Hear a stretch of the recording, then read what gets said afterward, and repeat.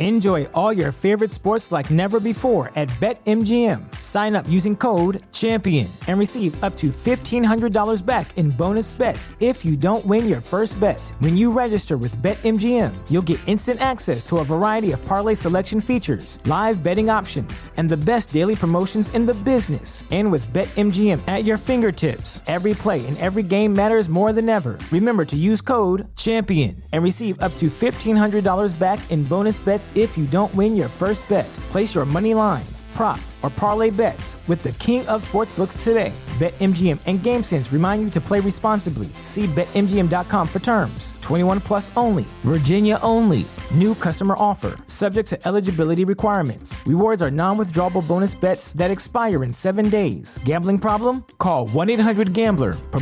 Promotional offer not available in Washington, D.C. What's up, y'all? It's Jeff Cobb, and you're listening to Ricky and Clive Wrestling Show on Social Suplex Podcast Network. You're listening to the Ricky and Clive Wrestling Show. Listener discretion is advised at all times.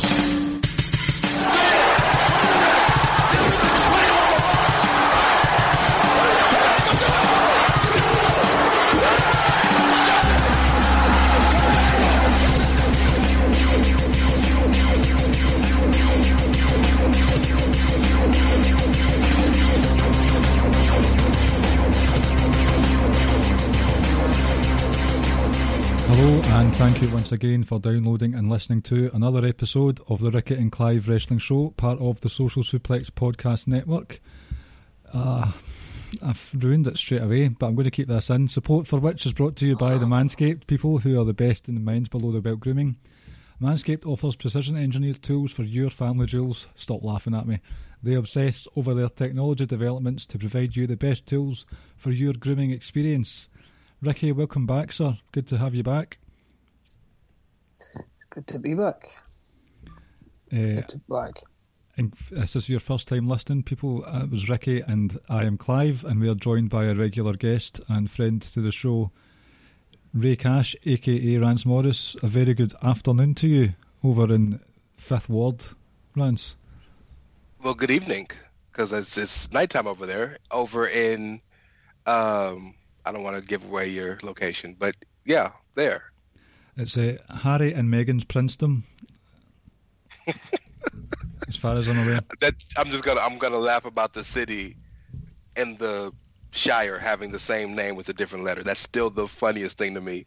But yes, top of the morrow to you, or top of the evero to you. How do you say good evening in Scottish? All right. Good evening.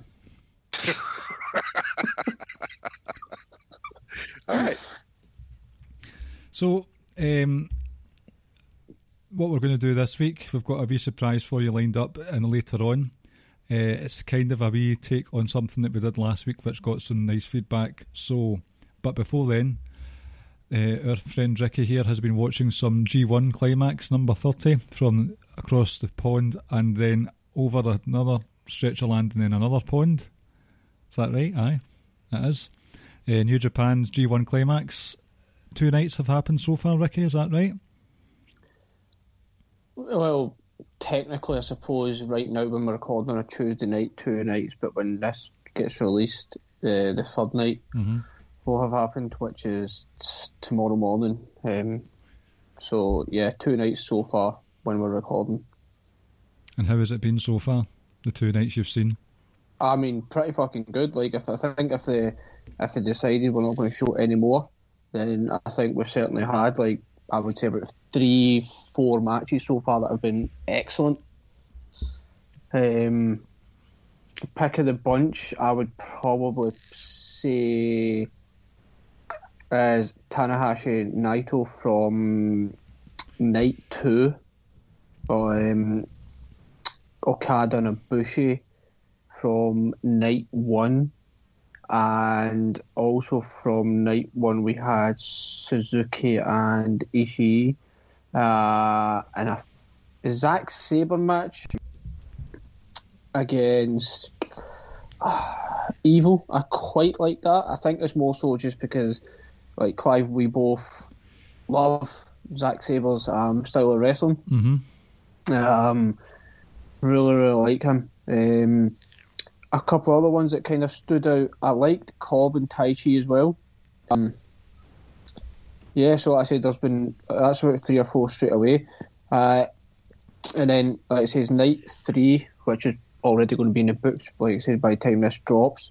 There's a couple on that card as well that's going to be excellent. We've got Ibushi versus our favourite at the moment, Jay White. Oh. King Switch. And Jay White had a good match in night 1 as well against Shingo. There's also Ishii versus Ospreay. We've got Okada and Takahashi on night 1 as well. Night 3.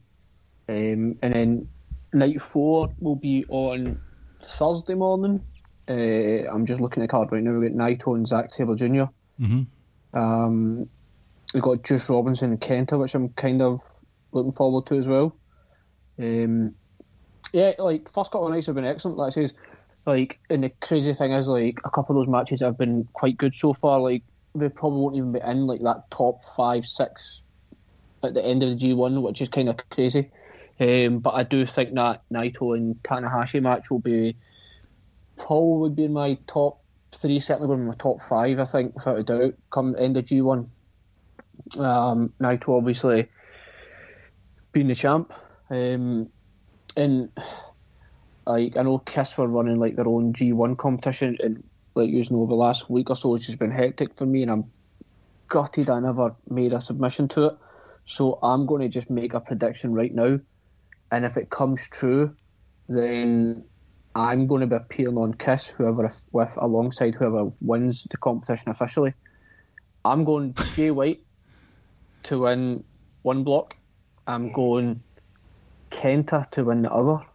Kenta. And okay. we will have with Jay White winning it. And I think it was Sam that tweeted it out, that it's only going to be so long before we start to see like Jay White or Kenta, really one of them I'm not so much stabbing another one in the back, but kind of being like, right, well, I'm the real leader kind of thing when it comes to the Bullet Club, and I wonder if that'll be the start of the breakup or removal of one of them. But yeah, I'm going Kenta, Jay White, and Jay White winning it all, with it obviously. If you just work on the assumption that Naito is going to hold all the way up until Wrestle Kingdom, we'll get Jay White and Naito. That's funny you mentioned Again. that, because I had Jay White and Evil for the same exact reasons you said. Mm-hmm. I think Evil makes more sense than Kenta, even though Kenta would probably be a better choice because Evil was the champion. Mm-hmm. But yeah, wouldn't it be a perfect year for Naito or for the champion to finally win the G1 and pick his own opponent? Because there's no guy that's like next up. Mm-hmm. Well, it's funny. Josh kind of touched on that last week on Keeping It Strong Style, and let's say like I'm not gonna I've watched it. Last year was the first time I've watched the G1 like from start to finish. Other like previous, I would just kind of pick and choose if I heard good matches. But obviously, if you're wanting like proper breakdown and analysis and previews and stuff, well, there's only one podcast for you, and that is Keeping It Strong Style with Jeremy and Josh. That's one plug we don't need to do at the end of the show because I've got it sorted. You should call yourself an electrician because that was a beautiful plug. Well done. Quite illuminating. No, so electrifying. It's been a good start. I rule that I'd drop the kids off at school tomorrow morning and I would watch night 3 and 4 back to back before they come home, but obviously I won't be able to do that because I said I got my days mixed up, so I'll be watching it at some point tomorrow morning, I think. So, you both know that Jay White Naito is one of my matches of the year, and I was always thinking, am I going to get to see the rematch between them towards the end of this tournament? I'm guessing that. Well, it would need to take place in the final. Right? They're both in the same block? No, separate blocks. Right. Yeah. But your prediction would mean it would happen at Wrestle Kingdom. Yes. Oh, well, I can wait a bit longer for that then. That sounds quite tasty to me. Did Naito win his match? Is your camera off? No. No, I've lost you. Sorry, what were you saying? Naito what? Did Naito win his match? Yes. And I sent a question into Keeping It Strong Style. I've not listened to the podcast as yet, talking about that to tie in with Josh's potential theory. But yeah, that was the Tanahashi match on night 2. Just do you think it? On you go. Sorry, go ahead. I was going to say, do you think it's possible that we could see a babyface Switchblade if he fights Naito?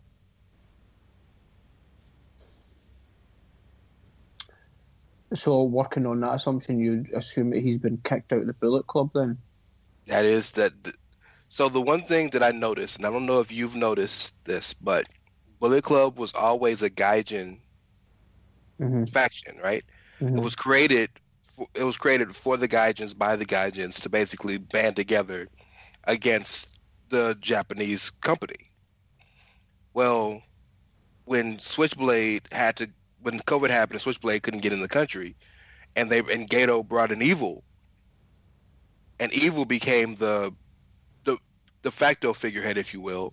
That was the first time that Bullet Club has been led by a homegrown Japanese talent.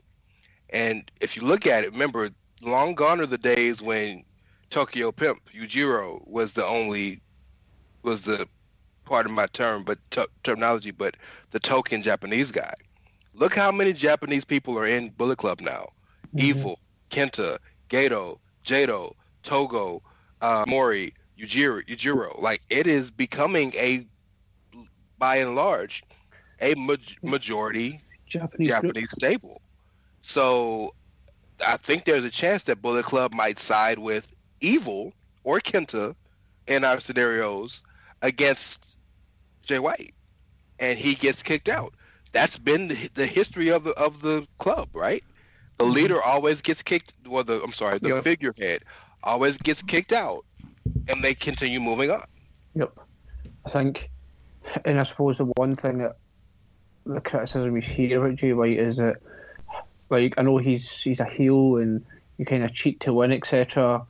But like, it would be an interesting Jay White babyface, because I think, and I'm not one of these people that believers that, like, just because you're a heel you should limit your moveset, etc., and not do what's people like the quote unquote cool stuff. But I think Jay White as a babyface could be, like, I think you might see more in his arsenal. I think you might see something completely different, just in the sense that, like I said, you won't see the whole cheating to win, etc. Getting outside help and stuff like that. Would be interesting, but like I said, that would be my theory anyway, that when Jay White wins it and ultimately is kicked out the Bullet Club. But yeah, like I said, looking forward to night 3 and 4 especially, and then I think is night 5 and 6. I think that might be this coming weekend. Maybe Saturday, Sunday, or it's Sunday, Monday or something. Can't remember now. But yeah, like I said, if you're wanting more in-depth analysis, etc., Keeping It Strong Style is the only podcast you should listen to. If you want more in-depth analysis, you need to keep it strong style. That should be the tagline. 2 plugs in one night. They are, wow. They really got the juice tonight. Get it? No? No? I'll shut up. The spark wasn't there for that one. Even see, the master is still the master. Right. Oh, appearance. Right. Sorry, this is a bit of a under the hood stuff here, but before we started, Rance had a Skype background, and I'm seeing if I can get one for me, and it makes me sad that I can't get one, because you see all these videos on Twitter of people with funny backgrounds, and I don't have it, and I still don't have it. So this last 20 seconds has been pointless. Inside baseball, guys. Right, so the next part we're going to do tonight should take up the rest of the show. it was received well by at least one person. Shout out to Paul Tolley, who thought this was a good free thing to do. We're going to look at some of the hot takes that we see on Twitter. And Rance just lit up there like an electrician, rubbing his hands together joyously. Why can't I see you? Can you see me, Rance? I can see you fine, yes, sir. Okay. Maybe I've just... I don't know. I've saved a few, so there's not some dead air like I did last week. I've saved a few, bookmarked a few tweets that I've seen over the last couple of days, and they garnered quite the reaction, so I thought I would take that reaction live on here. And I was worried... I was worried for about 3 seconds about identifying these people, but at the end of the day, they're going to be... They've been retweeted and talked about, so there's a chance that more people have seen the tweets than they will listen to this show. So fuck them. The slogan of my show. Thank you, sir. Yeah. Well, very well done. Which is Outsider's Edge, which can be found at the Chairshot Radio. Where are you? Always use your dick. And your head. Look, see if we're going to talk about people's hot takes, I think we should be naming them. Oh, I'm going to. I mean, if you, I've not saw any of these hot takes, but see if your takes are absolutely fucking terrible, then you deserve to be dragged through the mud and named and shamed. So absolutely. we are not going to do you a disservice whoever tweeted these out. We will give out your Twitter handle and everything. Your house, your phone number. And we'll allow our listeners to come and shit on you personally. That's just the kind of guys we are. We'll give out their Twitter handle, their star sign, what days of the week that they work from home and when they work at the office. So what 5 hot takes did Caleb tweet out then? Shout out to Caleb Baldwin. There's not enough time in the show for Caleb's hot takes. It's just not. Happy birthday, Caleb. Is that today? It was a few days ago. Sunday. Yeah. Sunday, I think it was. Yep. Happy belated birthday, Caleb. I texted him personally, so... Right, this is a lukewarm one, but I thought it would be quite an interesting discussion. This is from recent admin / organiser of the LOP Fantasy Draft, Tony Beauchamp, at Bad News Bo. He has said, I miss the World Heavyweight Championship. I wish it would replace the Universal title. Rance, what are your thoughts on this take? The World Heavyweight Championship is the greatest belt, I believe, ever, aesthetically. Mm-hmm. It has a tremendous lineage. But, look, at some point, we got to stop. I want the stuff from back in the day. Like, bro, it's a new day. It's a new generation, if you're the legacy. But it's new, man. Like, give the Universal Championship time to become as prestigious as the World Heavyweight Championship. Because in 2002, when Eric Bischoff gave that belt to Triple H and subsequently had to feud with Scott Steiner and Goldberg, y'all bitched about that belt. So, like, give it time. Mm-hmm. See, I think the Universal title had a year or so of being cursed because you had Finn, who lost it straight away, and then, this is just a personal standpoint, Kevin Owens had it for a good few months, that was good fun, and then it went to Goldberg, and then Brock Lesnar had it for over a year, and then Roman got it, and his leukemia flared up again, and he had to go away. Then Seth had it. I can't even remember, I'm lost. The Fiend had it, and then it went back to Goldberg, and then it was on Braun Strowman for a while, and it seems a bit muddy, a muddy lineage so far. Ricky, are you with us? Is your Skype playing up? No, I'm still here. What are your thoughts on it then? I mean, like, I didn't like the design when I first saw it, but I've kind of, I think, gotten used to it is probably the better word, as opposed to coming round on it. Mm-hmm. Like, I love the World Heavyweight title as well, but you know what, Matt? You know the one I love, the Winged Eagle, the Winged Eagle from the Attitude Era. Mm-hmm. That might be my favourite one. Design. I'm just I don't really have much of a take on it. Like I says, when it first came out, it was like, I don't like the look of that at all. But I don't mind it now, just because, like I says, I've gotten used to what it looks like. And one important thing we got to remember is that everything about entertainment is nostalgic, right? Mm-hmm. It just is, by nature. But you have to understand that with every generation comes the necessity for a change in something different that reflects that generation. Because, like, our generation that we grew up with was Winged Eagle belt, the big gold, right? Mm-hmm. Then the ones after us got the spinner belt, and we hated that. But that generation loved it. It sold a ton of merchandise, a ton of it, right? You had rocks. Sorry, you had the rocks. With the big W, well. Yeah, like everything is. So it's all for the generation of kids now, because you want a brand. You want to make sure you continue your brand with your championship. I mean, one of the smartest things WWE has done as a company is every time a team wins a championship, or a major solo person wins a championship in their sport, they send them a belt. And you can't never miss it because it's got the big-ass W right on it, you know? So every generation is different. Mm-hmm. You know, slightly off topic there.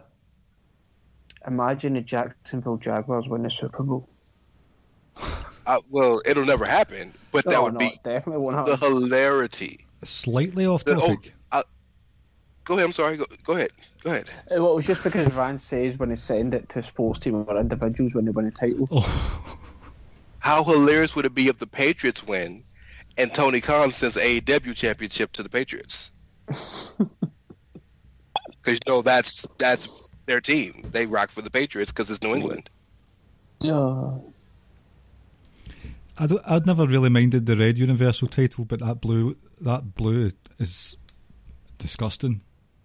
Really? You don't like the color blue? Is that what it is? No, I mean, I think he's a Celtic man. It's weird because the SmackDown Women's title is lovely, but the SmackDown Tag and Universal titles are just nasty looking. Right, so again, random question. What is the nicest title right now in any company? IWGP. That's not included. Oh, I can't have a discussion. That's not. Okay. That is the answer. But I'll give you a secondary answer. Walters NXT UK. Yeah, I like that. I'm a big fan of the Progress tag titles, actually. Oh, those are beautiful. Mm. Like the yin and yang on them. Yep, yin and yang. That's right. Mm. I do like the AEW tag titles though. They're not bad. They look like WCW tag titles. Well, I mean, so do, like a lot of this. I mean, the actual AEW title is just kind of like the IWGP, just slightly different. Basically, women's tag titles are nice. They're very nice. Yeah, I'd agree. But the Progress tags are delicious. Personally, I might get hate for this, but I think all of the secondary titles in WWE look great. I think the IC title is fantastic. Mm-hmm. I've always loved the Cruiserweight title since they got the purple belt off of it. Like, I think they look fantastic. They're just not featured. Mm-hmm. I do like that. I do like the US title. The new one. When you see it, when they first debuted it, I don't know if it was the angle or whatever, it looked bad. But ever since then, when you see it in the right angles, it looks majestic and beautiful. So yeah, like they're not out the park. They're not out the park with their secondary titles. I preferred the older US title. That was one of my favourites. So I've got nothing against the new one. I just prefer the other one. And the IC title looks like it should be a promotions world title. It's that nice. Mm-hmm. Right, you ready for the next hot take? I'm sort of warming you guys up, okay? The next one, this is a tweet that got some traction from Sub to the Elitist on YT. Never heard of this person, but they have asked, who is someone WWE dropped the ball on? Now, they've said Wade Barrett. that's not what I'm discussing tonight. All three of these guys should be strong mid-cards by this time, but Vince won't let it happen because he's still not a believer in their style. This is from Mr. Alright OK, and it is a gift featuring Aleister Black, Mustafa Ali and Ricochet. Now, WWE dropped the ball on those three. Mm-hmm. Richard?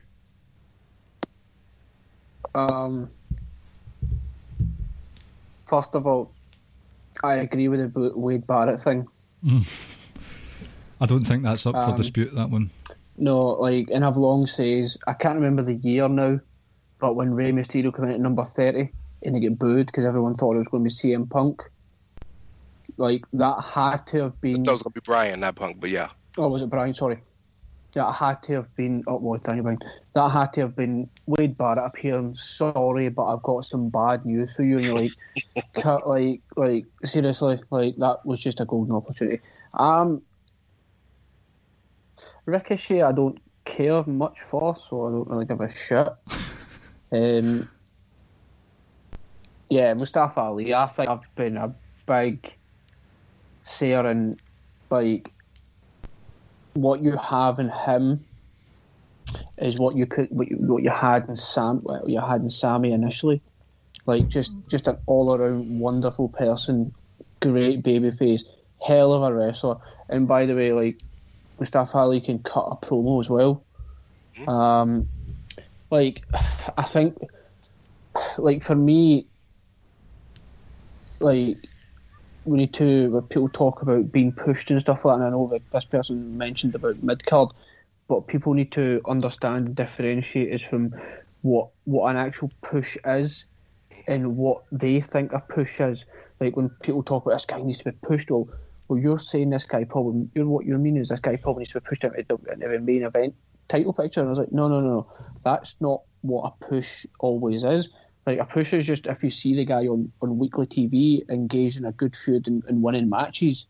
For me, like, I think Mustafa Ali falls into the latter. Like, I understand that, like, we've got Randy Orton and Drew McIntyre, etc. And, like, would it look weird, Mustafa Ali versus Brock Lesnar, just from, like, aesthetically looking at it? Sure, it might look weird coming up against Drew, fine, but, like, I can name umpteen examples of whether it's in MMA or in boxing where a smaller guy just decapitates a bigger guy and is just far better than that person.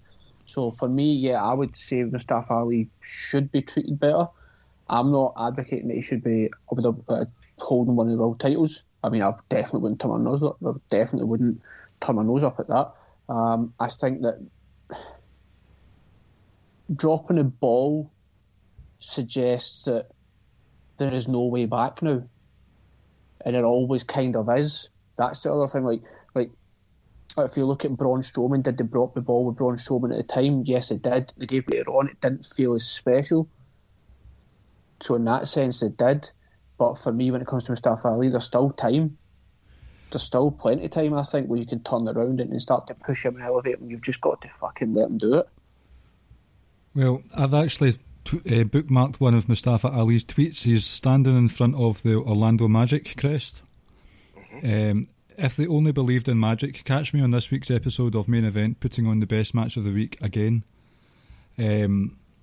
Hashtag Main Event Mustafa. Yep, that very one. So they two can be tied together, those tweets. We'll touch on Aleister Black in a minute, but is that attitude going to help if he's regularly tweeting out his disdain for his position in the company? I mean, I'll let Ryan speak then, but on the flip side, when you keep quiet and nothing's really happening, well, what do you have to lose? I hate, this person needs to leave WWE and go to AEW, or this person needs to leave AEW and go to New Japan, or this person needs to leave New Japan and go here. I hate all that bullshit. But I would say it for Mustafa Ali that if he's not going to be treated the way I would like him to be treated, let's clear that right away. Just because I want it doesn't mean it should happen, and that's the right thing. I'm just talking about purely my own personal feelings towards it.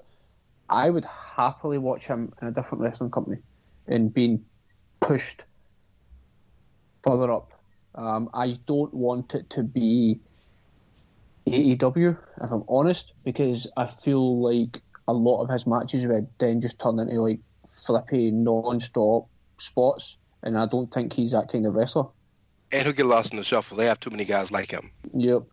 Like, not saying he should go here, but like if he went to like Impact or something like that, like I think he'd be Impact champion in 5 months. Yeah, I think he'd be great, and that's and I know people are going to be like, oh, another ex-WWE guy going to Impact and becoming their champ. Well, unlike a lot of the other ones, this guy's fucking legit. So let me answer both questions. I'm going to answer the second question first. Is what he's saying on Twitter hurting him? Only if he's not saying it in person. Because I think a lot of the issues we've had with people who have used Twitter as kind of their venting and sounding board, Sasha at one point, the Revival, a lot of their tenure, I think the issue we had with it was it came off as them bitching when they were getting everything that they wanted, but they were still complaining, right? Maybe Sasha hasn't had a long title reign, but Sasha's won like 5 world championships and has had a hand in almost every one of every major moments that women have had over the past 6 years. The Revival, no, we're not used as like Edge and Christian or the Hardys or the Road Warriors or something. Somebody would have been used, but they won 6 world tag championships, right? They were a major part of that tag division. Tag division just isn't utilized. So when you see them complaining, one, it makes you feel like, well, what are you complaining about? You got everything. 2, they weren't doing it in the back, right? At least not to that level. Mustafa Ali isn't being used. And from what we've been led to believe, he was about to be used and then wasn't.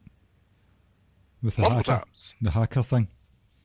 Multiple times. Kofi Mania was supposed to be Ali Mania. That's true. Multiple times. Like he's been cut off multiple times, not because they don't believe in the guy, just things happen. He got hurt. Angle fell out of favor. Things happen. This is what it is. But it's only to me an issue if what you're complaining about is if it doesn't match what's happening to you, and if I don't believe you're saying it in the back. So now this is very much is conjecture because of the guy Mustafa has shown himself to be, but I do believe, much like Big E has shown us with what he said on Talking Smack in other shows I do believe that Ali is saying the things on Twitter to Vince, to Bruce Pritchard, to Triple H. Give me this opportunity. I deserve this opportunity. Here's why. So I don't take umbrage with it as much as in that situation.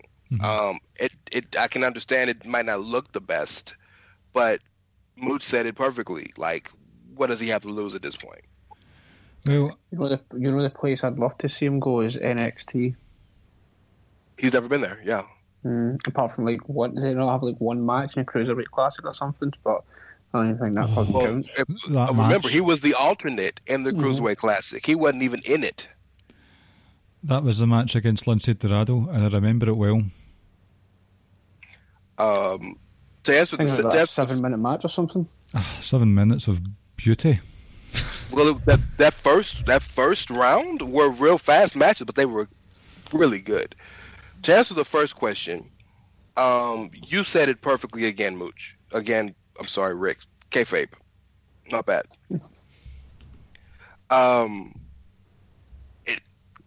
Take your fan hat off. Put what a push is. The only thing that a wrestler is promised or a wrestler is guaranteed is an opportunity. So if you have an opportunity, if you are being utilized, the ball's not being dropped with you. First and foremost, number one, at the bare minimum. Aleister Black is utilized. Yes. Ricochet has been consistently utilized from day one. I can't find very many. He's always been on Raw. I don't think he's ever been on SmackDown. I can't remember very many Raws in the past 2 years now. He's been on the main roster because he debuted right before 35 that he hasn't been on. in some capacity, right? Ali can't get on the main show. That's underutilized. That's dropping the ball. Mm-hmm. So yes, I think we all agree with Ali. But Ricochet and Aleister Black, if you bring in fandom, are they being used to their highest potential? No. But there's maybe 5 guys in the company that are being used to their highest potential. Roman Reigns, just for the first time in his entire reign of terror, pun intended, is being used to his full potential for the first time since 2012. Mm-hmm. So yeah, so that push conversation is a conversation that we regular folk don't really need to have, because we don't understand what constitutes a real push. And people need to understand you need a good mid card. Yeah. Somebody got to lose. Everybody can't win every match.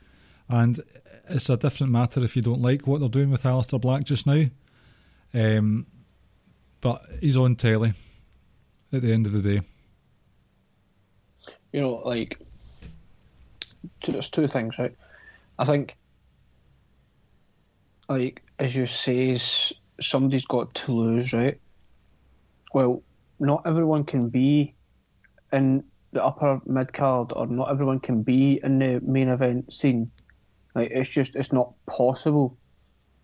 So, obviously, there's going to be people you go around and there's like peaks and troughs, and like Seth for so long was in the main event scene, and then moved down to the mid card, and now he's doing this whole thing with Rey Mysterio and etc. But so at some point, Seth will move back up towards mid card. It just goes around a cycle. Like I said, not everyone can be where you want them to be at the time. And the other thing I think is there's too many people there at the moment on the roster. So if you cut it down slightly and these people went elsewhere, then you might get to watch them elsewhere. Mm-hmm. So, yeah, like I say, it's like not everyone can be where you want them to be as much as you want them to.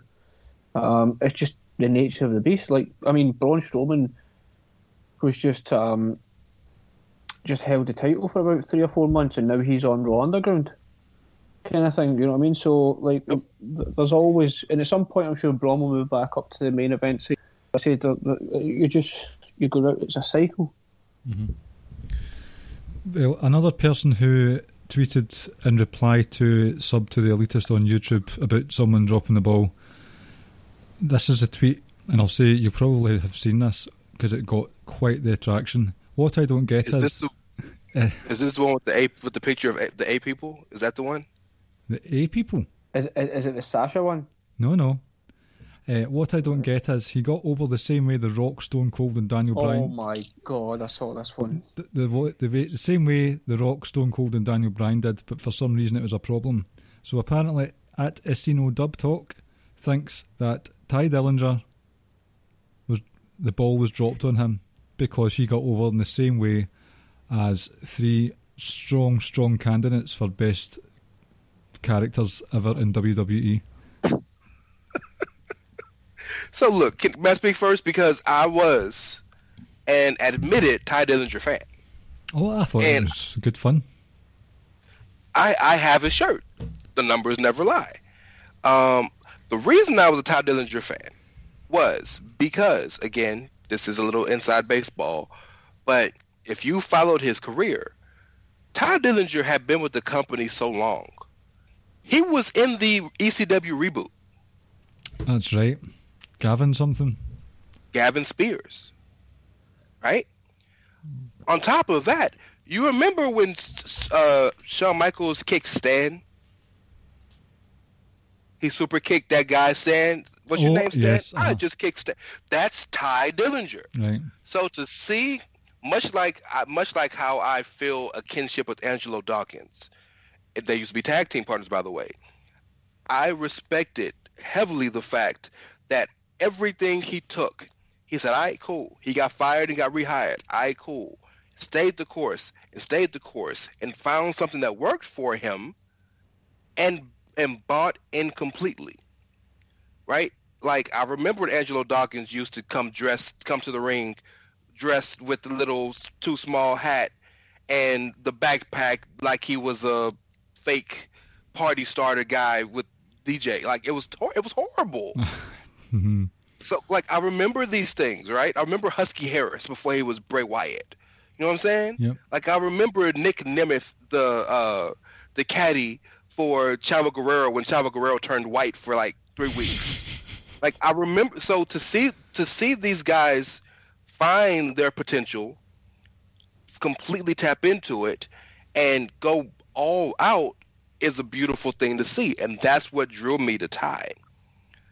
But please understand, Dillinger was never over. The 10 chant was over.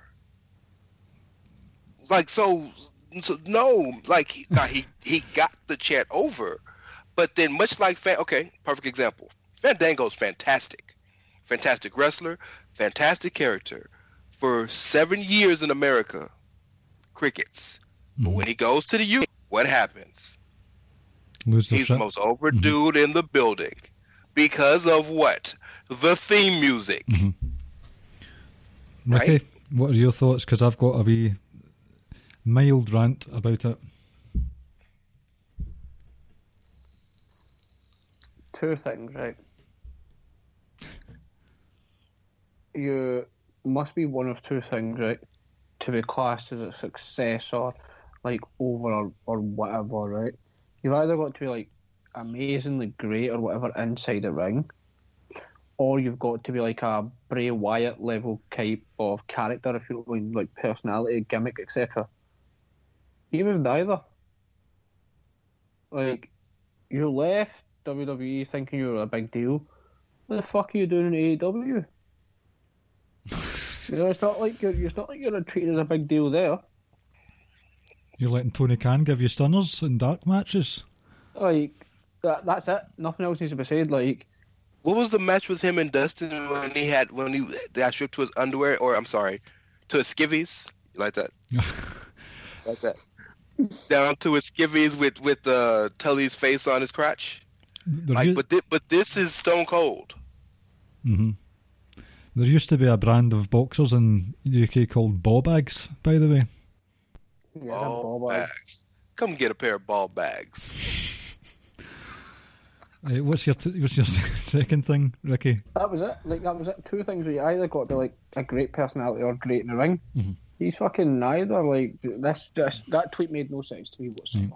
Just some fucking idiot tweeting just nonsense. Oh, he got dragged over the hot coals like someone who'd just spilled a barbecue in their back garden. What's the Twitter handle? Because I'm going to go on Twitter right now and just tweet at him. You, my friend, are a fucking idiot. What was it? Ricky is ruthless, y'all. I hope y'all understand this by now. He is ruthless. It's at Essino Dub Talk. 2 S's. ESSINO DUB Talk. Shout out to Essa Rios, by the way. Essa Rios. Great European title match with Eddie Guerrero at Backlash 2000. Check it out on the WWE Network. Free for the first month and $9.99 thereafter. Do y'all get a kickback from that or something? That was a good plug. It was. I can plug WWE better than I can plug my own bloody show. Because we get the plugs every 5 minutes when we watch the shows. So, right. See, just a sort of maybe 6-12 months before, basically the takeover era. Hold on, this piece of shit's got 27 followers. Fuck that. Have they? That's some fucking stupid account. I'm not replying to that. And they've said on the 11th of September, fuck Christmas. Okay. I ain't going to lie, right? I'm sorry for any UK folks that listen to the show and are going to be offended by this, right? I fucking hope Christmas gets cancelled. That's not fair.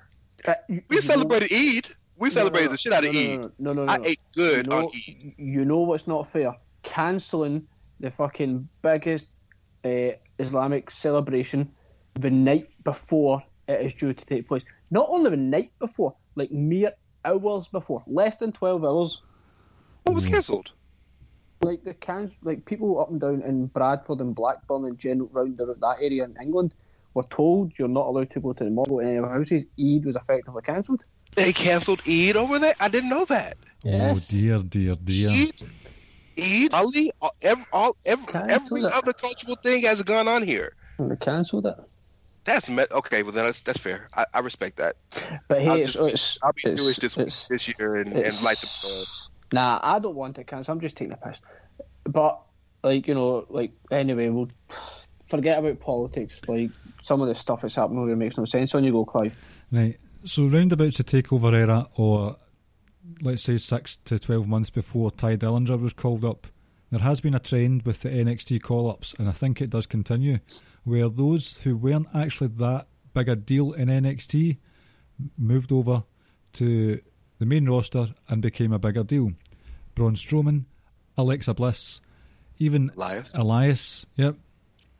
There's been a few more. I did have a list in my head and I've lost it now. It's gone. But there's been a few that have done much better for themselves on the main roster than they did in NXT. And I thought when Tye Dillinger went up, it's weird that he's been called up because he's actually not done that much. Okay, he had a good 10 gimmick that went over. It did go over very well. And he had a couple of takeover matches.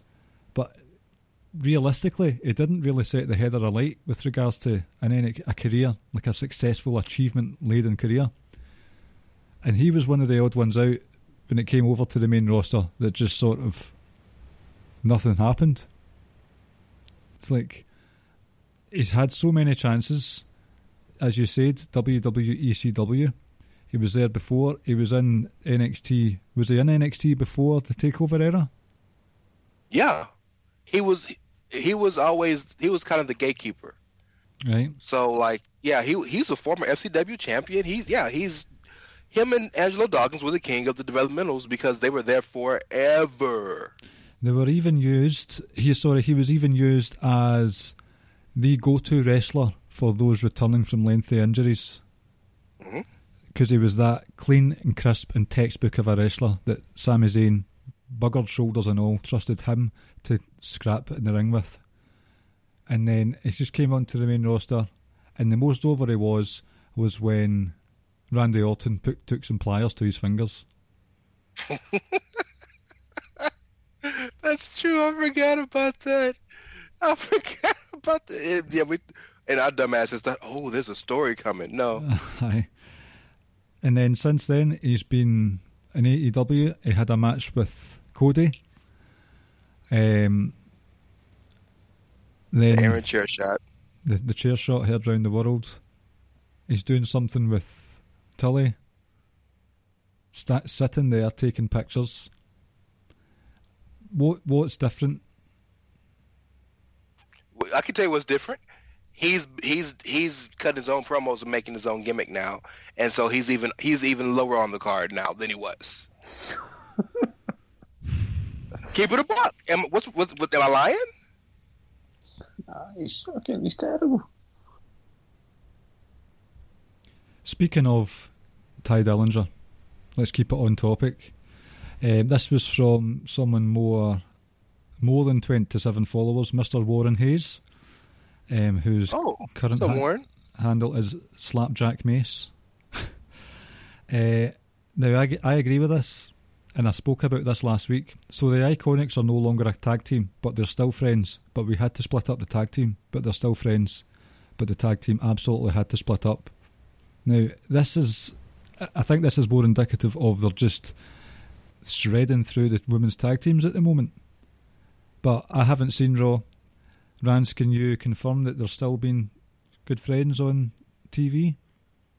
I wouldn't say good friends, but I think the story that's being told, and I am one to see things where there might not be something, so I can acknowledge that.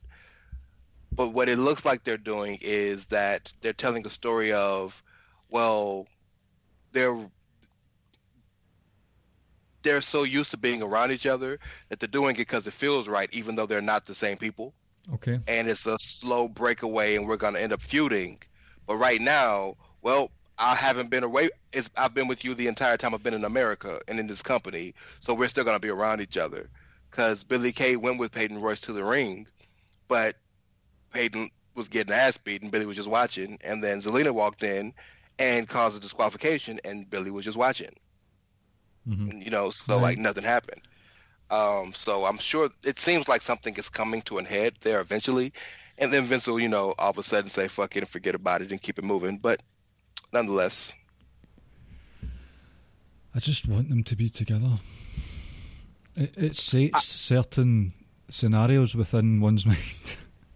It's a different type of... To Vince's credit, both of those girls have tremendous potential as single stars. Mm-hmm. So I wouldn't have broken them up, but I can see wanting to make some money with them individually. I can see that. There's been a lot of talk about Billie Kay being a terrible wrestler, and that if it's going to be a splitting up, then Peyton Royce is the right choice. Again, this is probably bias. I prefer Billie Kay. There's a comic genius to her that Vince would absolutely love if she was given free reign. Go look, and I don't really pay attention to stuff like this, but I saw a tweet. Go look at the just based on the entrances alone, like the difference in views. Like Billie Kay has so many more YouTube views than Peyton Royce does. That's my fault. Can I keep it a buck with you? Can I keep it a buck with you, Rick?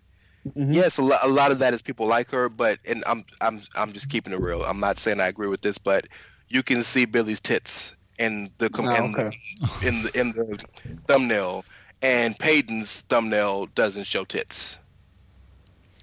Do you know how people say Merlin's beard when it's a sort of, oh, for God's sake, they'll say, oh, Merlin's beard. Mm-hmm. Would Billie's tits be a replacement for that? Oh, Billie's tits. For you, sir, yes. But remember, they might not know you're talking about Billie Kay. It might be Billy somebody else. Kidman? Billy Gunn? I would say arse. Fair enough. Because speaking about the wrestling quality, I can't remember what pay-per-view it was, but there was a four women tag team. There was 4 women tag teams in a match, a fatal 4-way, and it was one of the crispest matches on the night. Lots of sequencing going on, up and over bridges, suplexes, roll-ups, schoolboys, schoolgirls, and the Iconics were front and centre in a lot of that, so people can jog on with their Billie Kay's a terrible wrestler, in my opinion. Bias probably is strong in my heart, but I'm just sad. I really enjoyed the Iconics. That gif of Billie Kay moshing out. Enjoy all your favorite sports like never before at BetMGM. Sign up using code CHAMPION and receive up to $1,500 back in bonus bets if you don't win your first bet. When you register with BetMGM, you'll get instant access to a variety of parlay selection features, live betting options, and the best daily promotions in the business. And with BetMGM at your fingertips, every play and every game matters more than ever. Remember to use code CHAMPION and receive up to $1,500 back in bonus bets if you don't win your first bet. Place your money line, prop, or parlay bets with the king of sportsbooks today. BetMGM and GameSense remind you to play responsibly. See BetMGM.com for terms. 21 plus only. Virginia only. New customer offer. Subject to eligibility requirements. Rewards are non-withdrawable bonus bets that expire in 7 days. Gambling problem? Call 1-800-GAMBLER. Promotional offer not available in Washington, D.C.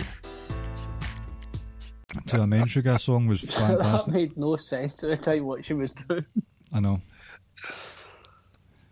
But I would even give her a network show. You gotta be joking me. Oh, Rance, well done. No, he actually meant, like, you gotta be joking him. Are you serious? No, we don't want a network show. Well, hey, look, multiple uses of that phrase, sir. if I can get a pop out of Clive, I'll take it. Okay. Right, we're down to, let me see. Is this the last one? Hold on a minute, I've lost it. Make it a good one. Right, I don't know if it is a good one or not. So apparently at PW Stream, I know they're a horrendous entity. Finn Balor wants a match against Edge. Now, the way that's worded, it's as if Finn Balor has said that himself. So that's not what I am talking about. Suplex City Limits retweeted this and said, Edge only gets to work with people we've seen him with back in the day. Never understood why they stuck him with Orton instead of doing new matchups. Now, Ricky, I'm sure you can imagine things were curtailed rather abruptly with the tricep injury. Do you think that has any merit? Now, before you answer, Edge was on what's his face's podcast, Corey Graves, and he did say that once the Orton thing's over, he wants to work with the newer talent. He wants to have stories with the young guys and show them all about having story-driven stuff. And obviously it was put in the can. We would have expected this to all have been wrapped up by SummerSlam. So injury aside, would you rather Edge worked with Orton or straight away in with new feuds?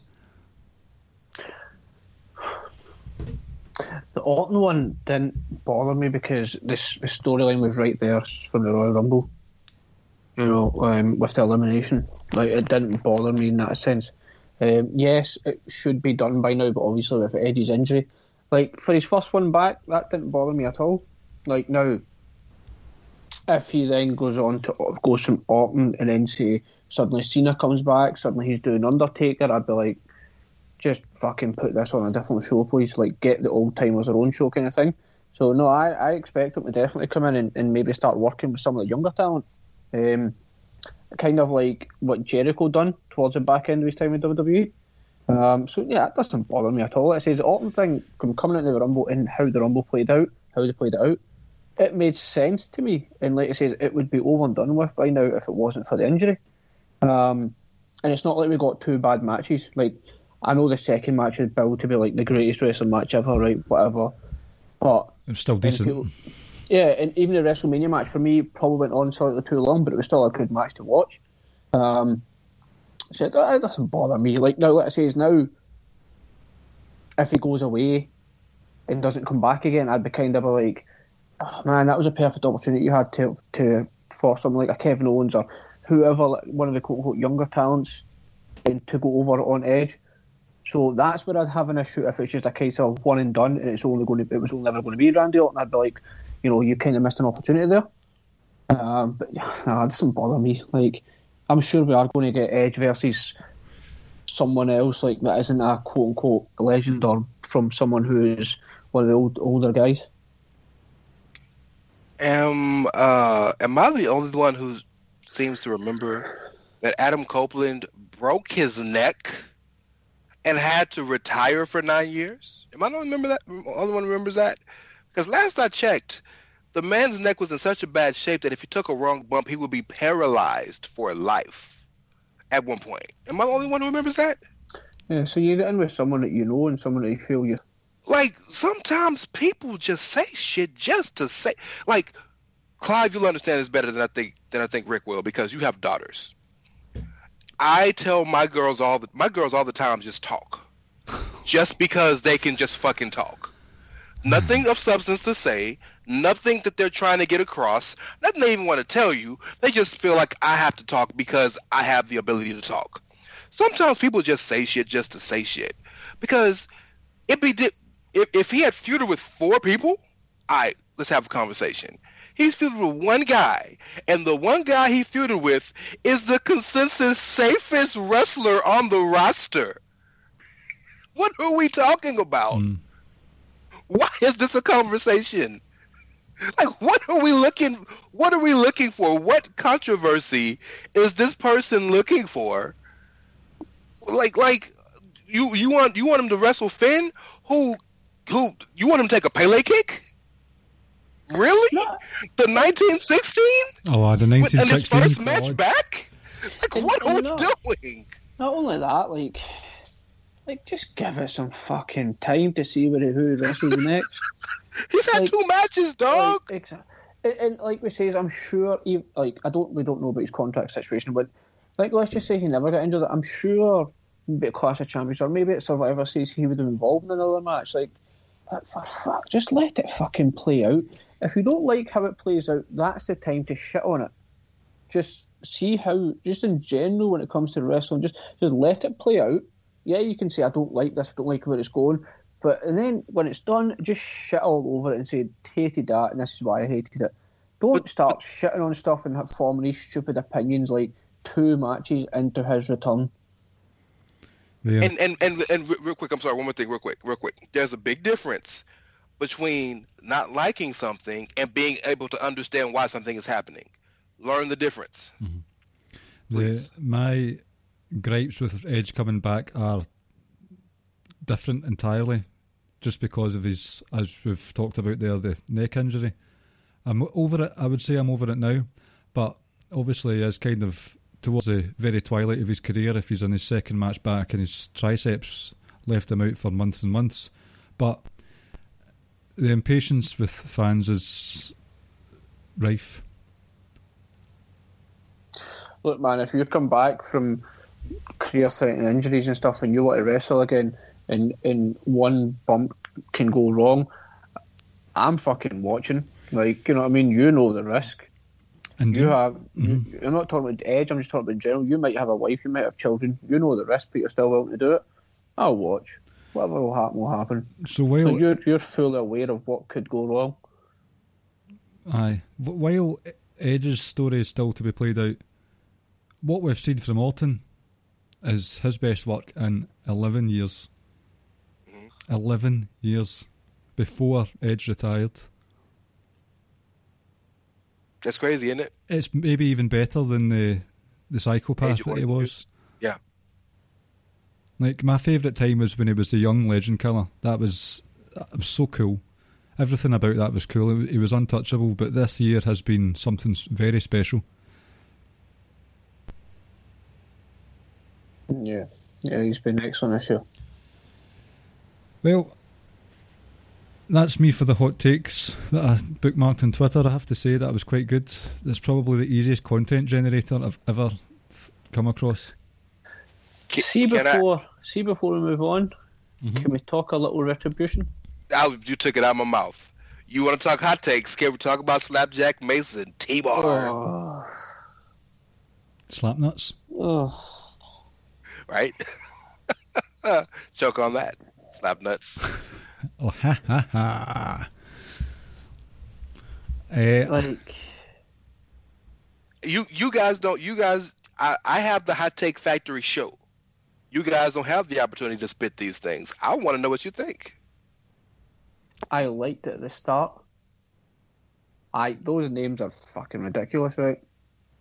The masks they were wearing this past week, I didn't mind Dijakovic's. I don't really get the comparison part because I'm not into all these fucking stupid superhero, make-believe, Iron Man, Superman, Batman shite. Whoa. You had to say stupid. That was unnecessary. No, fun enough, I actually just watched Man of Steel earlier on today. So I don't get who it looks like or whatnot, whatever. Right? The one with Mercedes Martinez and yeah, like, I don't know, like, if you want us, like, obviously based on that, like, you want us to know who they are, but you could have made it could have done a better job of hiding their faces more. And the names I hate. I want to see a mouthpiece or a leader, though. Whether it's Shane, Triple H, a disillusioned wrestler, Kevin Owens, Sammy, whoever. I'm just naming names here. Whoever it may be. It was fun at the start. Like I say, I'm hoping to do have some form of leader that comes out at some point. It's not even Retribution I want to really be talking about. You know who? And I read results and then I pick little small segments to watch. You know who? When it was recorded and I watched it I didn't watch a full show, but I started going through it because I wanted to see these segments. You know who I've loved the last 2 weeks?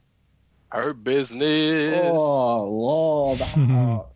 Or affectionately known as the Bruh Horseman. Greatest name I've ever heard on Twitter. That's fucking hell. Go back to last week when when it was the closing segment, and they all come out, and they put the belt. Lashley puts the belt down, they all start unbuttoning their jackets, and MVP kind of puts his arms out and says, "Let's go!" And you just saw them all marching down, like. Dope. And then this week again, just that's how the show starts, and obviously it ends. The other thing that I quite liked about the ending of the show, in a sense, was it was Drew McIntyre that was leading the locker room. It wasn't just all these random also rans that no one gives a fuck about. Granted, there were quite a few of them there, but it was almost like a powerful type image. It was like, well, do you know what? Drew's leading the charge here, bringing the rest of the locker room out, so the main guy cares, and it adds a little credit to it. But the Hurt Business, fucking unbelievable these last couple of weeks. To your point about Drew bringing everybody out, Retribution had been jumping people in the back all night, so that's why they felt the need to come. I get that. Titus and Humberto. It was more so the fact that Drew was right there. Drew was leading, so it could have been like, even if it was Titus leading them, you'd be like, all right, okay. Or even if it was Humberto, or if it was anyone else, you'd be like, but Drew led him out. That's to me, that was good to see. But like I said, the Hurt Business are fucking sensational. I absolutely love those guys. And I know we keep talking about the whole no crowd thing. I'm telling you, see, last week when their music hit, if we had a crowd and that's how Raw came up there, crowd have fucking lost their shit. Mm-hmm. It'd have been Shield Wyatt's level. Oh, Hurt Business are fucking excellent. Yeah, they are enjoyable, I have to say. Well, Clive, Retribution. Right, first thing, it's dotted throughout the product. You've got a thing called the Thunderdome. You've got these Mad Max style masks. You've got the riots. You've got Raw Underground, where etiquette is out the window and it's all just about Raw survival. Pardon the pun. The creative are definitely leaning into this post-apocalyptic times, in my opinion. The whole COVID, coronavirus, riots in America, all that stuff. It's as if they've taken aspects of real life and taken it and put them into their show and given it this post-apocalyptic feel. There's a one-word term for that. I can't remember what it is. So from that side of things, I can appreciate what they're doing there to give it that end of days feel. Retribution, I thought the visuals at the start were stunning. The chainsaw to the ring, just spray painted, not even like doing the NWO. They just ripped the Performance Centre to shreds, and just the visuals were excellent. It went on doing the same things for a bit too long for my liking, which I said last week, and then all of a sudden things change immediately this week. I am very excited to see Dijak on the main roster. I'm surprised at Mercedes Martinez. She's been wrestling 20 plus years. She had to get called up. It would be a disservice to her to wrestle a long time in NXT when she's been main roster ready for 15 years. How good was that cage match with Rhea Ripley, by the way? Fantastic. And I'm very upset they didn't start the next NXT with Robert Stone still on top of the cage. That would have been the perfect way to start the show. But yeah, fantastic. There is whoever is in charge of booking specifically women's cage matches on NXT, give them a wage rise. Give them a parking spot closer to the building entrance. Agreed. So many amazing. Been fantastic, yeah. Come to think of it. Even the one with Dream. Okay, that the Dream situation is something else. But the way he won his match to get a title opportunity against Adam Cole, that was really clever. But the whole thing with Shayna Baszler and was it Io? Io, yeah, when Candice jumped off the top. Yep. Such a good finish. The finish where Tegan Nox was smashed up against behind the door. Fantastic. Yes, you're right, sir. And this one, bringing the weapons in before the match, set the tone immediately. Okay, it wasn't a clever finish in terms of using the cage match, but just what's going on with the women's cage matches in NXT? They've all been absolute crackers. Well, but NXT books their women probably better than the only other division that books their people better. Maybe AEW's tag, but like NXT's women's division is one of the best booked divisions in all of pro wrestling. Just want to add one thing on Retribution. Yes, it's silly. Yes, it's a little hokey. It's early. The only issue I don't have an issue with the names so much as I have why they have those names. Because the story's been told that they are Performance Center veterans. The story's been told that they've been signed to the company in some capacity for a while.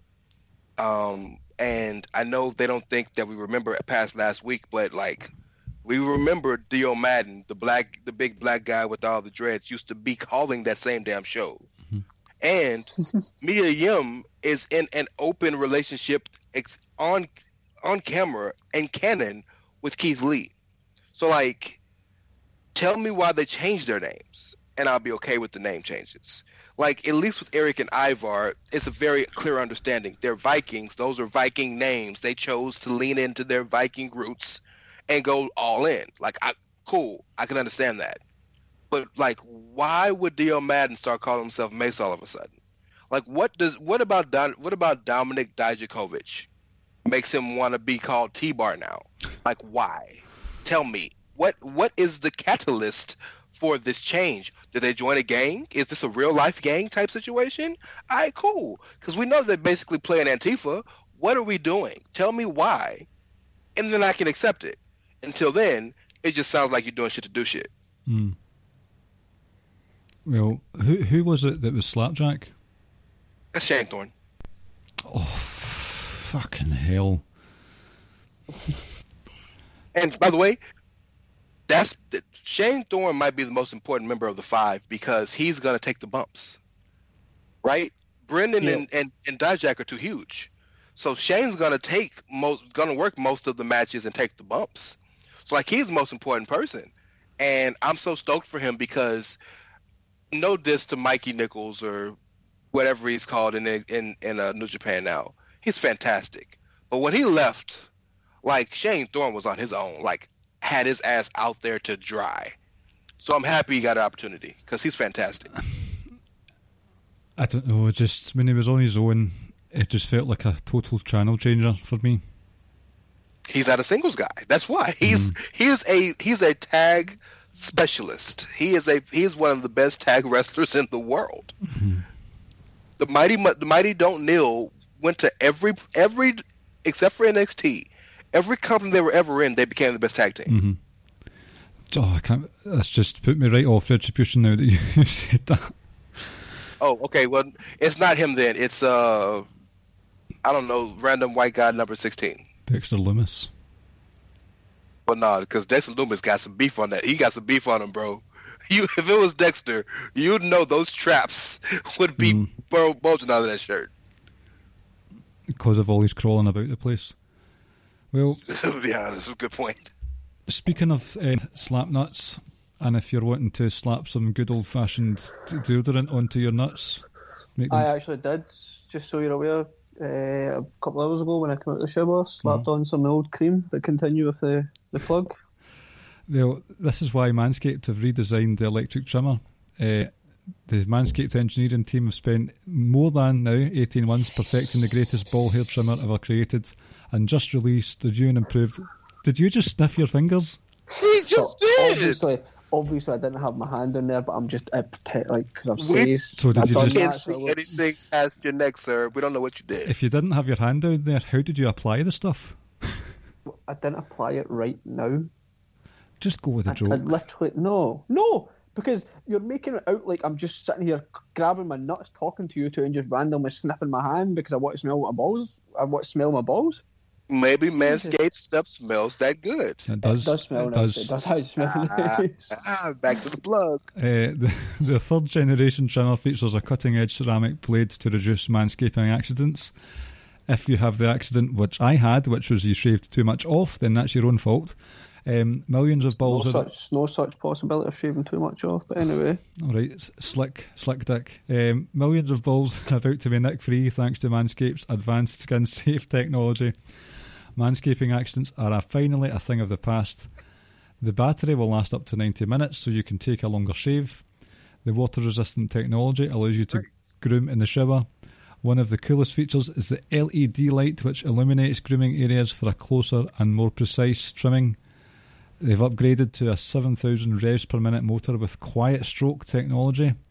And let's not forget about the charging stand. Show your mower off loud and proud, because this intelligently designed stand is a convenient charging dock powered by USB. Oh, I've scrolled too quickly. I want you to experience this firsthand. I want you to experience the gels, the creams, the deodorants, the free newspaper. The underwear. Yep. Not exactly ball bag standards, but they're close enough. So, Jesus, mate, way to fucking destroy your sponsor. Oh, shit. Trim that junk of yours. Sorry, Jeremy. Get 20% off and free shipping with your order if you put the code SUPLEX at the checkout area at manscaped.com. Your balls and your loved ones will thank you. So, one question. Hold your hand. Pam and her friends. Pam and her 5 sisters. Just one quick question. If you're shaving your balls for 90 minutes, I don't think you're shaving anymore. I think you have an enjoyment of that sensation. I did. Honestly, I didn't mind taking the old razor to the balls. I quite liked that. That was nice. Safe. It was a therapeutic moment for me. Mm-hmm. I shaved every week. I shaved a Formula 1 finishing flag into mine. Well done. No, I didn't. It just all goes, every bit of it. You know, we're talking about Pam and her 5 sisters. You might not understand this, Rance, but Ricky, you know how, and it's kind of a touch on a partially recent Sami Zayn, Bobby Lashley angle. Oh, God. What is one of the slangs for a penis in Scotland? So many. Right. Dick, Bobby. Bobby, right? So, Bobby and his 5 sisters. Oh my God! An incest wank. Is that the new category on Pornhub? Incest wank? We are so sorry, Jeremy. I'm just going to text him right now and be like, I'm sorry. Don't say it, not going to put any context to it, nothing whatsoever. And he's going to, he'll be like, what's wrong? And I'll be like, oh, you'll find out tomorrow night. And I'll underneath it, I'll put a gif of the young child with the bucked teeth dabbing his sweat-ridden forehead.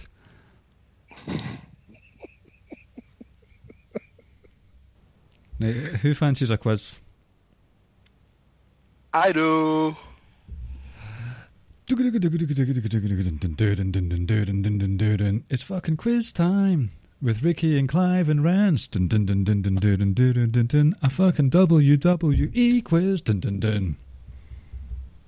You know I'm going to get a guitar, and I want to make a version of that for you. Oh, it's so good. Or an 8-bit version. Nice. That would be dope. We say the theme goes a WWE quiz. That's not quite true anymore, is it? It's an Edge quiz. As an outsider's Edge? No, because half the time we end up using Edge as a category.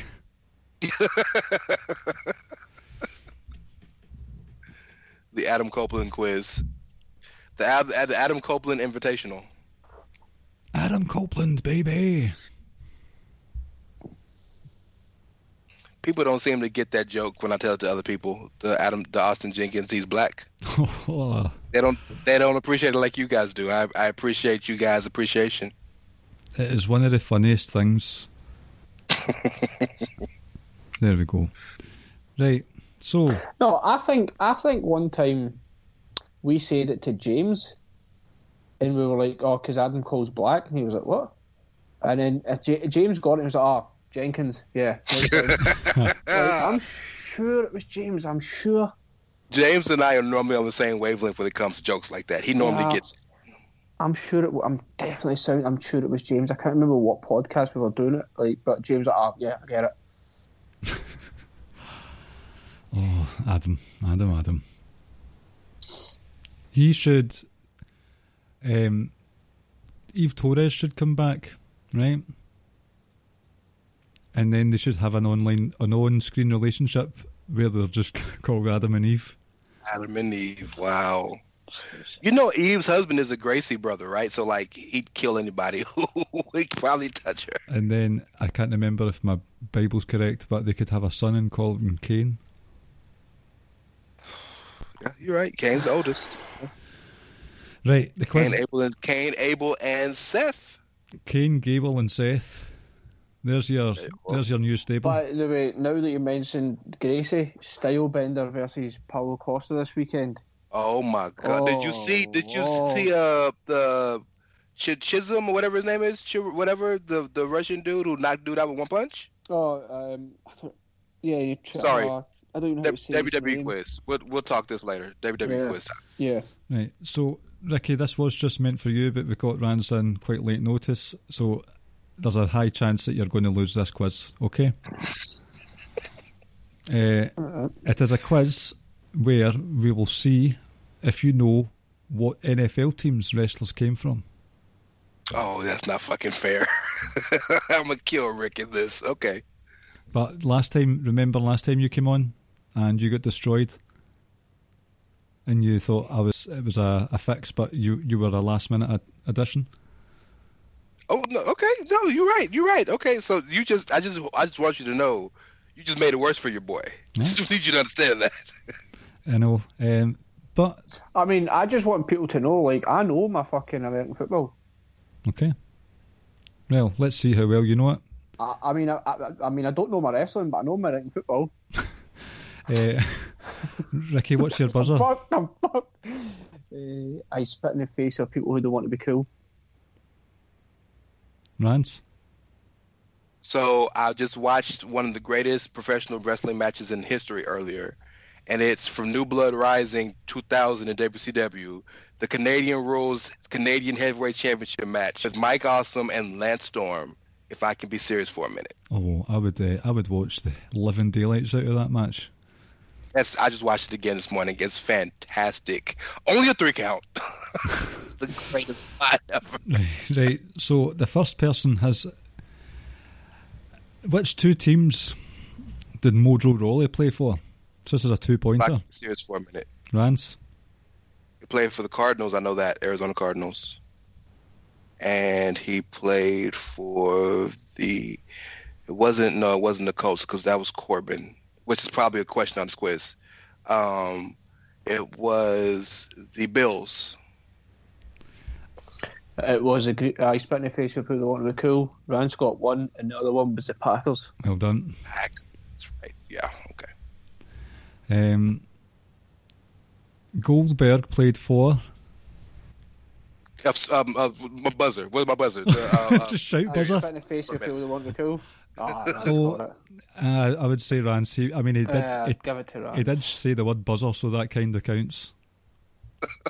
I forgot my damn buzzer. He played for the Falcons. What Falcons of where? Atlanta Falcons. Yep. Okay. Falcons of where? We actually do need to name the city for him, by the way. Yeah, my bad. Yes, the Falcons of Atlantashire. Ron Simmons played for who in the 1980s? If I could be serious for a minute. Nance? He didn't play pro football. He played for the Florida State Seminoles. Fuck. No, according to... he played pro? WWE.com is the source for this one. Oh, shit. Well, that's just made up. No, I didn't know he played pro football. I spit in the face of people who do want to be cool. Ricky? It's Cleveland Browns. It is. Is it really? Mm-hmm. Well done. Well done. Right. His tag partner, Justin Bradshaw, signed with whom in the 1990? This is a trick question. If I could be serious for a minute. Mm-hmm. Because he didn't play for the NFL, he played for the USFL. Did he play for the NFL? Is it an NFL team? I don't know. You won't know. It says, okay, because I remember. It says on the WWE.com superstars who played in the NFL, so it must be. NFL. Okay. I already buzzed, so I'll give a guess. Because I know he played for the USFL. My guess will be, I know it's not Dallas. My guess will be the Denver Broncos. No. What year? 1990. Such an unflattering picture they've got up of him. I spit in the face of people who don't want to be cool. Mm-hmm.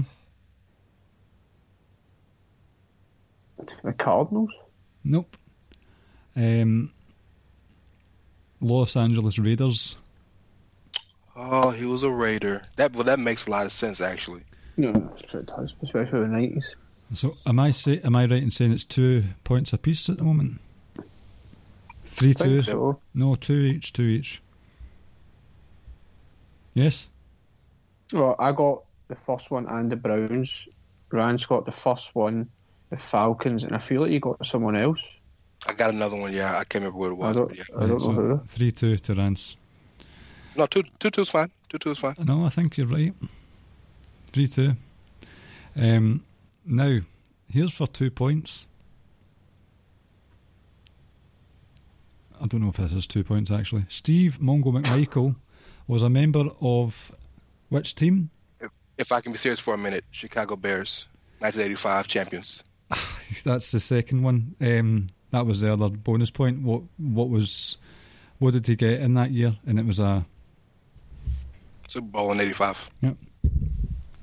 So 5-2 to Rance. Shit, he was a part of the Mike Singletary team. Yes, sir. I think he was a right guard. I think he was offensive lineman, number 76. Right. Next one. Superman's arch nemesis Lex Luger was signed by the... If I can be serious for a minute. Rance? It was a Viking. Minnesota Viking, I believe. Mm-mm.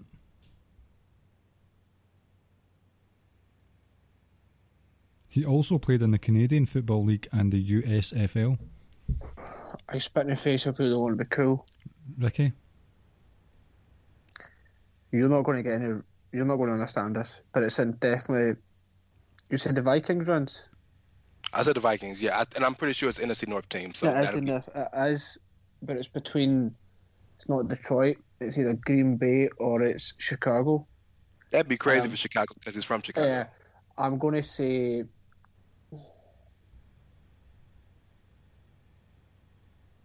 What year did you say? Didn't say. Doesn't have the year. Fuck it. Green Bay. Correct. Oh, was it Chicago? Oh, yes. Well done. Well done, sir. Right. Right, this is an interesting question.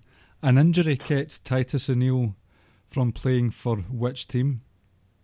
NFL? Mm-hmm. But he played in the Arena Football League. Well, we're talking about the NFL team he played for, right? Yeah, he was going to play for them, but he got injured. Want to give it a guess. If I could be serious for a minute. Rance? Tampa Bay Buccaneers? Nope.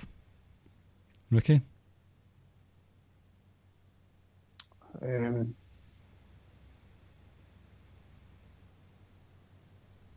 going to know he went to Florida.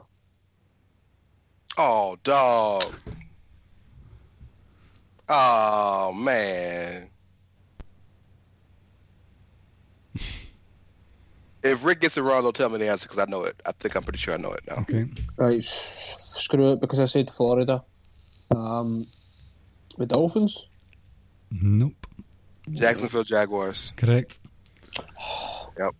I don't get the point for that, but yeah. The 1 in 3 chance. But he went to Florida. Yeah. So that's where I went. Miami. I could have went Miami, Tampa, Jacksonville.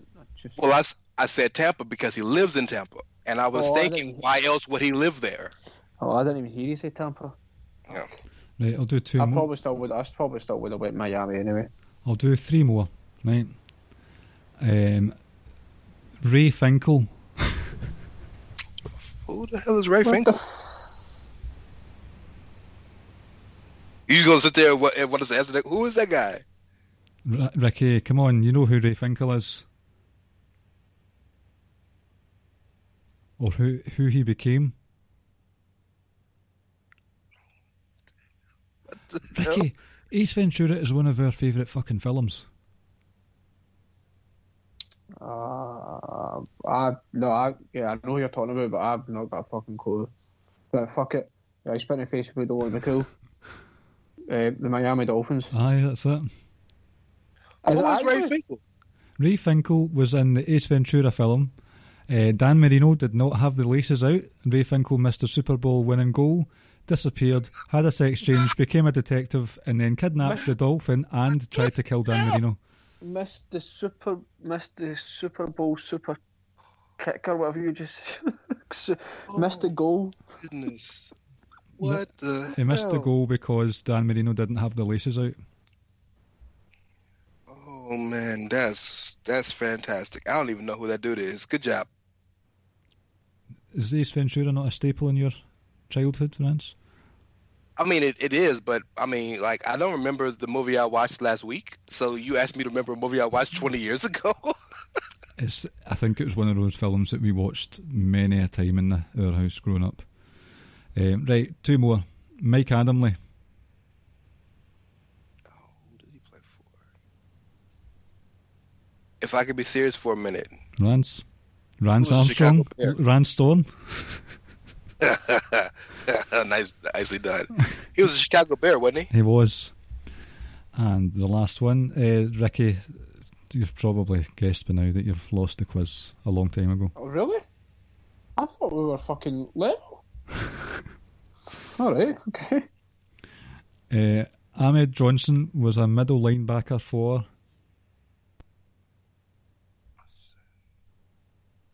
You can get the point if you can tell us what a middle linebacker actually is.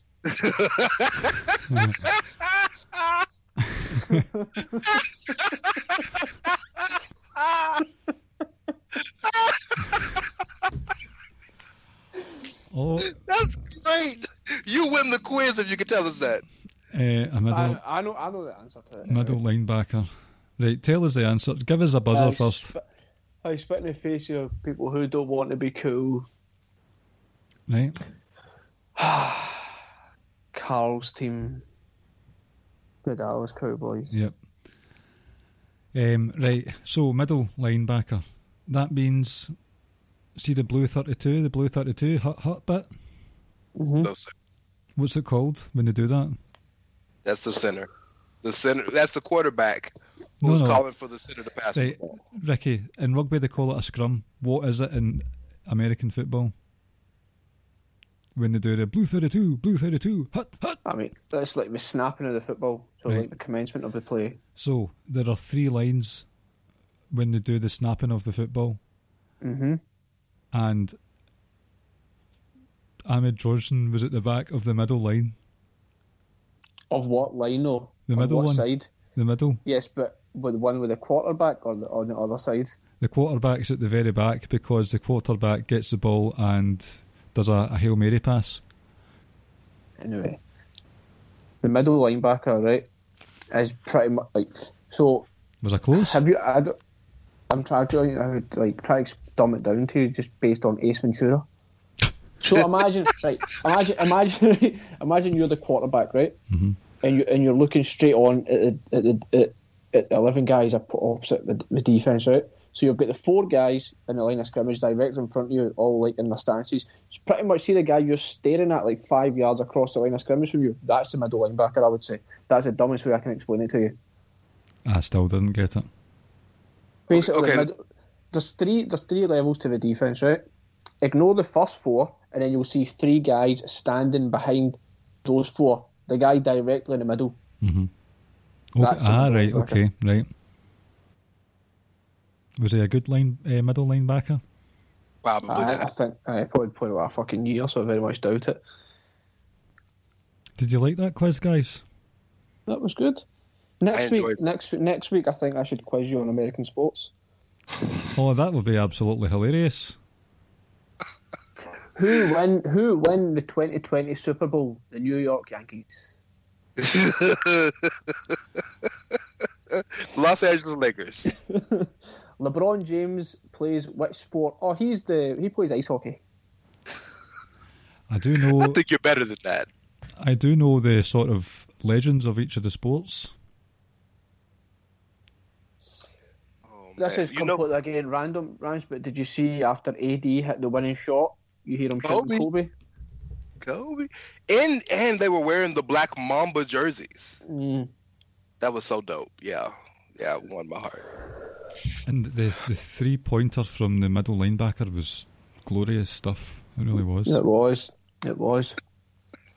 And then when he got the 5-iron out and he hooked it through the woods into the field, the upper 90. That's it. And then ran on and tried to kick the ball through the goal. And then did a schoolboy roll up and did the crossface.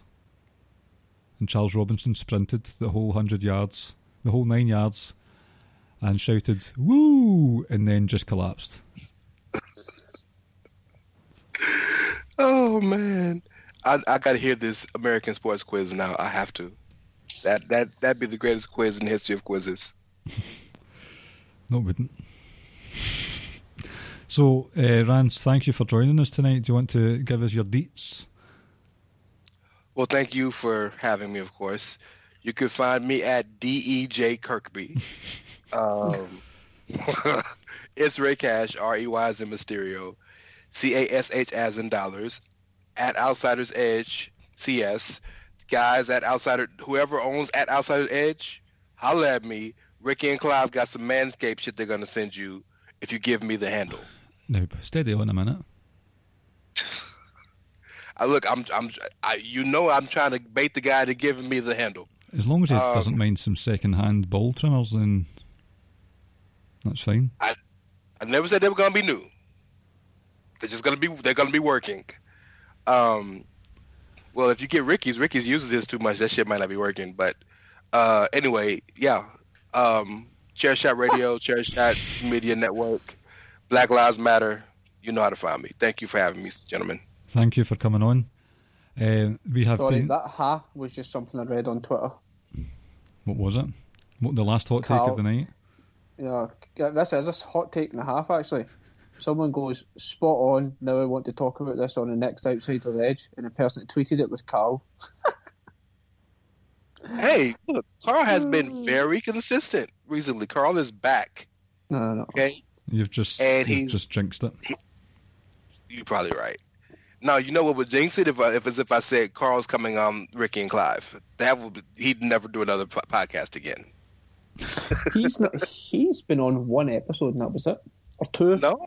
Has he? Two, I think. Remember, the first time we came on, I think it was a 5 of us, we'd done it like a back-to-back thing. And then the next time we were on, it was that debate thing that I fell asleep for and didn't wake up for, remember?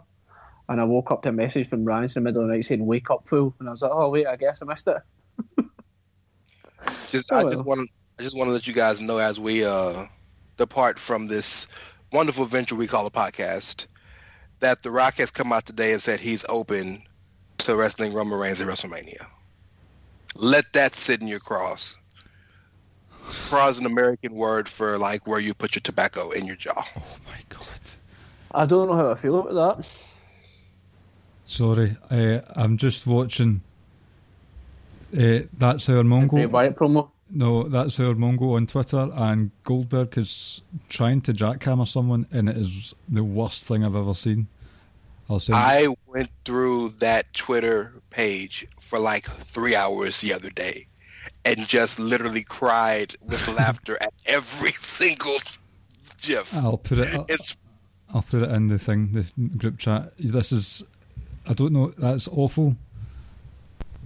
Right. Yeah, but another one you're talking about, yeah, is the guy in like a white shirt. It's he almost kills the guy. It's fantastic. So we have been the Ricky and Clive Wrestling Show as part of the Social Suplex Podcast Network, where you can get other shows such as One Nation Radio, Keeping It Strong Style, Grown Men Watch This Shit,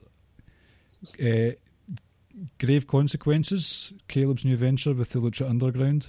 Greatest Match Generator.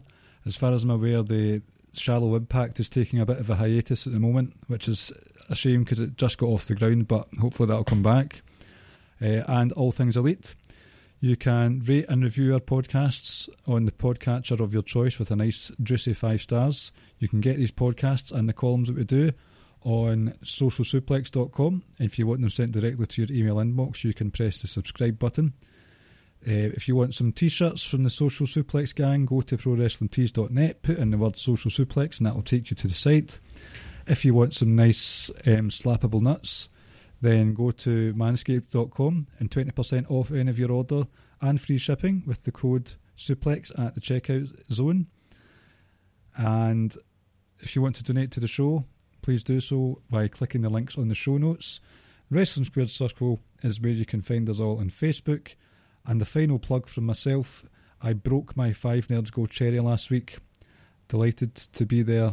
I was equally honoured and horrified by the content. So if you think this show is rated R, then this was bad stuff. So if you want to listen to a car crash, go ahead and check out the 5 Nerds Go's most recent podcast. That's us, Ricky. You don't want to tell the folks where the podcast we're going to be appearing on tomorrow night. But see, that's recorded well in advance. So, oh, is it? Well, we won't say anything. One of you I've not spoken to in a while. I'm looking forward to seeing you. The other one, So I'll let the two of you figure out who I'm talking about. So basically, you told everybody what you just told everybody what show you're going to be on tomorrow. You might as well say it. Is it a land of bad things? How did you guess that? Because the only human being I know that does wrestling podcast that records them 3 months in advance is Max. So it had to be him. Yep. And obviously, I'm not going to say which one I'm looking forward to talking to. Me? So there's only one. So 2 people I'm not bothered if I talk to them tomorrow night. The other one I'm looking forward to. How you hate your own co-host, bro? Nah, that's cool. Nothing but love for my co-host. I'm about to get off the call, get into bed, watch some Bray Wyatt promos while he's going to sit and edit this stuff. I've got all the love in the world for him. Yowie wowie, that's what I've got to say to that. Anyway, should we end the show? So, see, now that Becky Lynch has taken some downtime, getting ready while she bakes one in the oven, she was getting all flustered doing the ironing the other day, and she just ironed lots of clothes, like all your baby grows, muslins, jackets and stuff. She'd iron them. Muslims?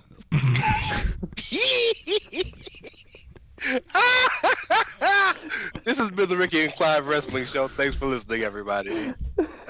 Muslins. You know what a muslin is, don't you? Yeah, I know, but it just genuinely for a second sounded like you said Muslims. I was like, what the fuck? I thought you said that. She decided to iron chic. Oh God! No, so she set them all up. Bro. And listen to this, okay? She dropped all the ironing, and all the stuff fell to the floor, and Seth, being a lazy bastard, just watched it all unfold. God. Oh, that was worth it, actually. That was actually worth it. Now, hey, listeners, don't be out here ironing no Muslims, okay? Yeah, please don't iron me, folks. Yeah. And don't give any press slams to Muhammad Hassan while you're at it. Please don't. Because he's actually Italian. And he's actually dead. And he's still falling from the last ride. He's still falling from that last ride. Well done. Right. Oh my goodness. Let's go. Good show. Good lazy show where we just let Twitter give us the content and we laugh at my NFL. I need you to understand. Like, this is the best hour and a half of my week when I come on this shit. I need you to understand. This is bad. I don't laugh so hard in any other show but this one. So thank you. That's okay. I hope Kyle doesn't take offense to that. Well, look, the way he got pissed off that I did a show with Carl at midnight. Well,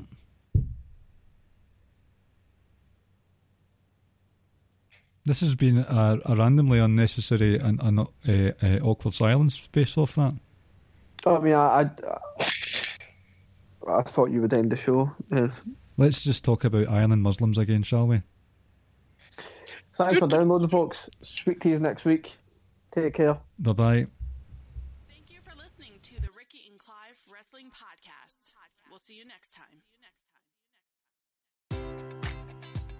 Enjoy all your favorite sports like never before at BetMGM. Sign up using code CHAMPION and receive up to $1,500 back in bonus bets if you don't win your first bet. When you register with BetMGM, you'll get instant access to a variety of parlay selection features, live betting options, and the best daily promotions in the business. And with BetMGM at your fingertips, every play and every game matters more than ever. Remember to use code CHAMPION and receive up to $1,500 back in bonus bets if you don't win your first bet. Place your money line, prop, or parlay bets with the king of sportsbooks today. BetMGM and GameSense remind you to play responsibly. See BetMGM.com for terms. 21 plus only. Virginia only. New customer offer. Subject to eligibility requirements. Rewards are non-withdrawable bonus bets that expire in 7 days. Gambling problem? Call 1-800-GAMBLER. Promotional offer not available in Washington, D.C.